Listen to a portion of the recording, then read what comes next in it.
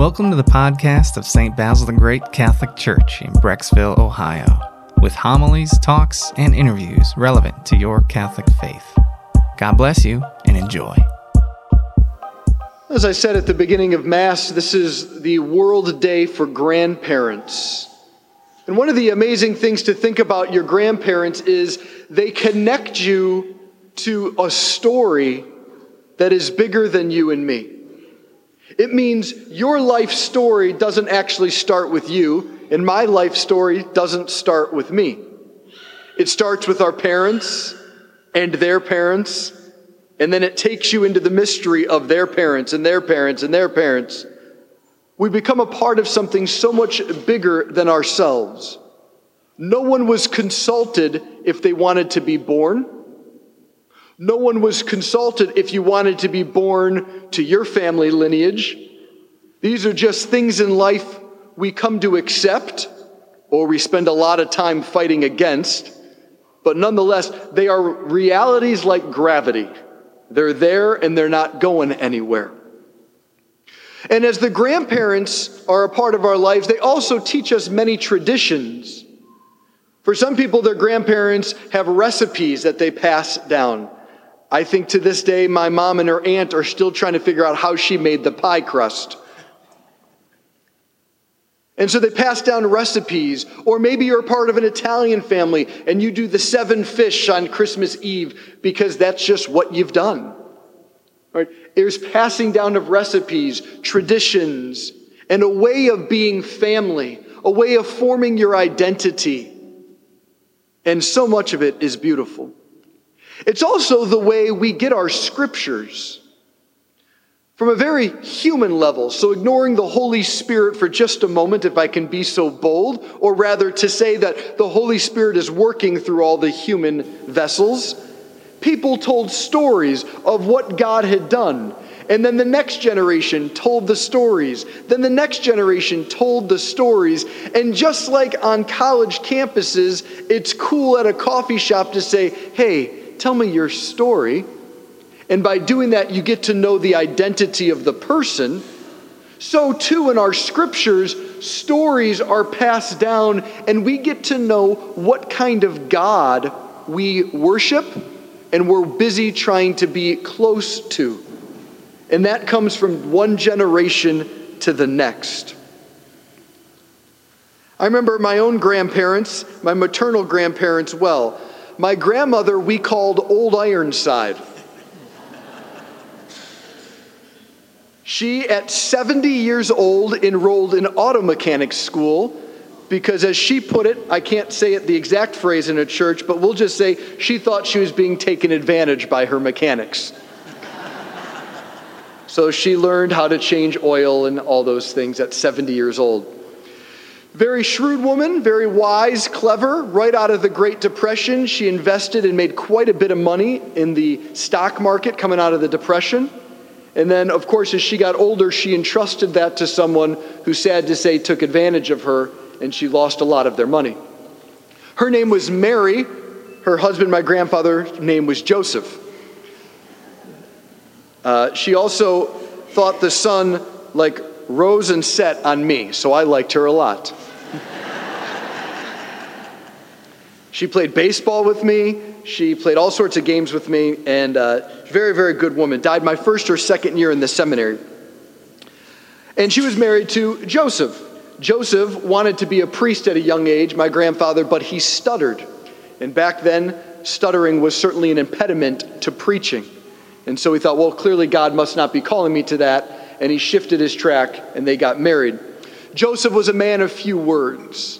And I remember one time my parents and I were over their house, and my dad and my grandmother, Old Ironside, they were debating about something going on in the world. And both of them were heated up as, families do. And my grandfather, who didn't say much, simply raised his voice, no stutter, and said, "Enough." Well, you would have thought we destroyed the home and something. It was the most deafening silence. And I remember even as a young boy, realizing very clearly he was not going to let his wife be spoken to that way. He didn't care by who, and he wasn't going to have that kind of conversation in a home on a family weekend. See, grandparents have a way of passing down virtues and passing down morals without sitting down to the day-to-day lessons parents must be doing, but they can do it in the way they live, in one word, enough, and it passes things on. Grandparents have a way of speaking to their grandkids that parents can never do. Parents can harp and gripe and be mad at their kids. Do more of this, do less of this, and yeah, whatever. But a grandmother or grandfather just has to say, what's going on? I know you. This is not you. Tears come immediately. Because grandparents have a way of getting into people's hearts that just simply parents do not have. And so we want to remember the gift of either being a grandparent or the gift of our own grandparents to realize what they mean to us. In particular, Pope Francis talks about today being a grandparent. He himself is in his 80s, and so he speaks to being elderly as one of the elderly. And he says, we hear in the church, and in particularly from Jesus, we hear the phrase, go and make disciples of all nations. And he says this is so important that grandparents realize this is their role as well. So often it can be like, well, that's young people's job. I'm a grandparent now. How am I going to make all nations disciples? He says, think about this. What is our vocation at our age? To preserve our roots, to pass on the faith to the young, and to care for little ones. Never forget this. And I want to read this kind of long quote, but I want grandparents here to recognize the questions he raises. I've heard enough of your hearts to know this is in your hearts. And children and grandchildren, I want you to realize that this is what's going on in your grandparents' hearts. He says, you may wonder, how can this be possible? My energy is running out, and I don't think I can do much. How can I act differently with these habits that have been so much a part of my life? How can I devote myself to those who are poor when I am already so concerned about my own family? How can I broaden my vision when I can't even leave the residence where I live? Isn't my solitude already sufficiently a heavy enough burden? How many are you of asking this question? Pope Francis says, aren't you asking this question, isn't my solitude enough of a burden? And he says, Jesus himself heard these questions from Nicodemus in the Gospel of John when he said, how can a man be born again when he's old? This is what Pope Francis says, it can happen. No matter what age you are, it can happen.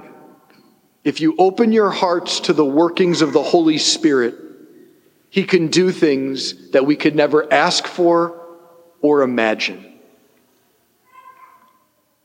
And so from the baptisms I've seen where 3 or 4 generations are gathered together, or when I've been to Jennings and I see kids and grandkids around the home of their dying grandparents, and it's a time of such tenderness and such sadness as they have to say goodbye to grandma and grandpa.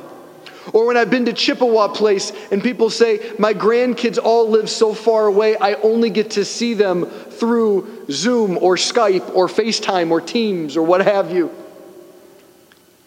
All of this are the real relationships that make us.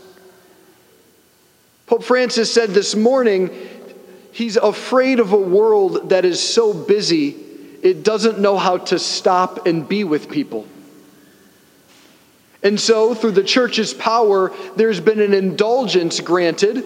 Anyone who visits in person or virtually a grandparent this week, prays for the Pope, today you're receiving the Eucharist, and goes to confession in a reasonable amount of time, will receive an indulgence, which means a lessening of the responsibility of our sins. All for being good to our grandparents. All because in God's plan, he doesn't want to download information. He wants to share himself through the passing on of the stories from one generation to the next. Grandparents, never minimize the power you can have because the Holy Spirit is with you. Kids, grandkids, great-grandkids, never forget you would not be here, quite literally, without them.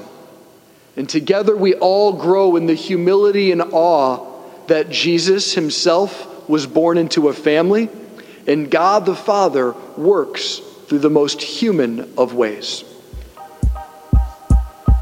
We hope you enjoyed this audio from our parish. You can find other homilies, talks, and interviews at our website, basilthegreat.org, or by subscribing to this podcast in your favorite app. Just search for St. Basil Catholic Church, Brecksville. St. Basil the Great, pray for us.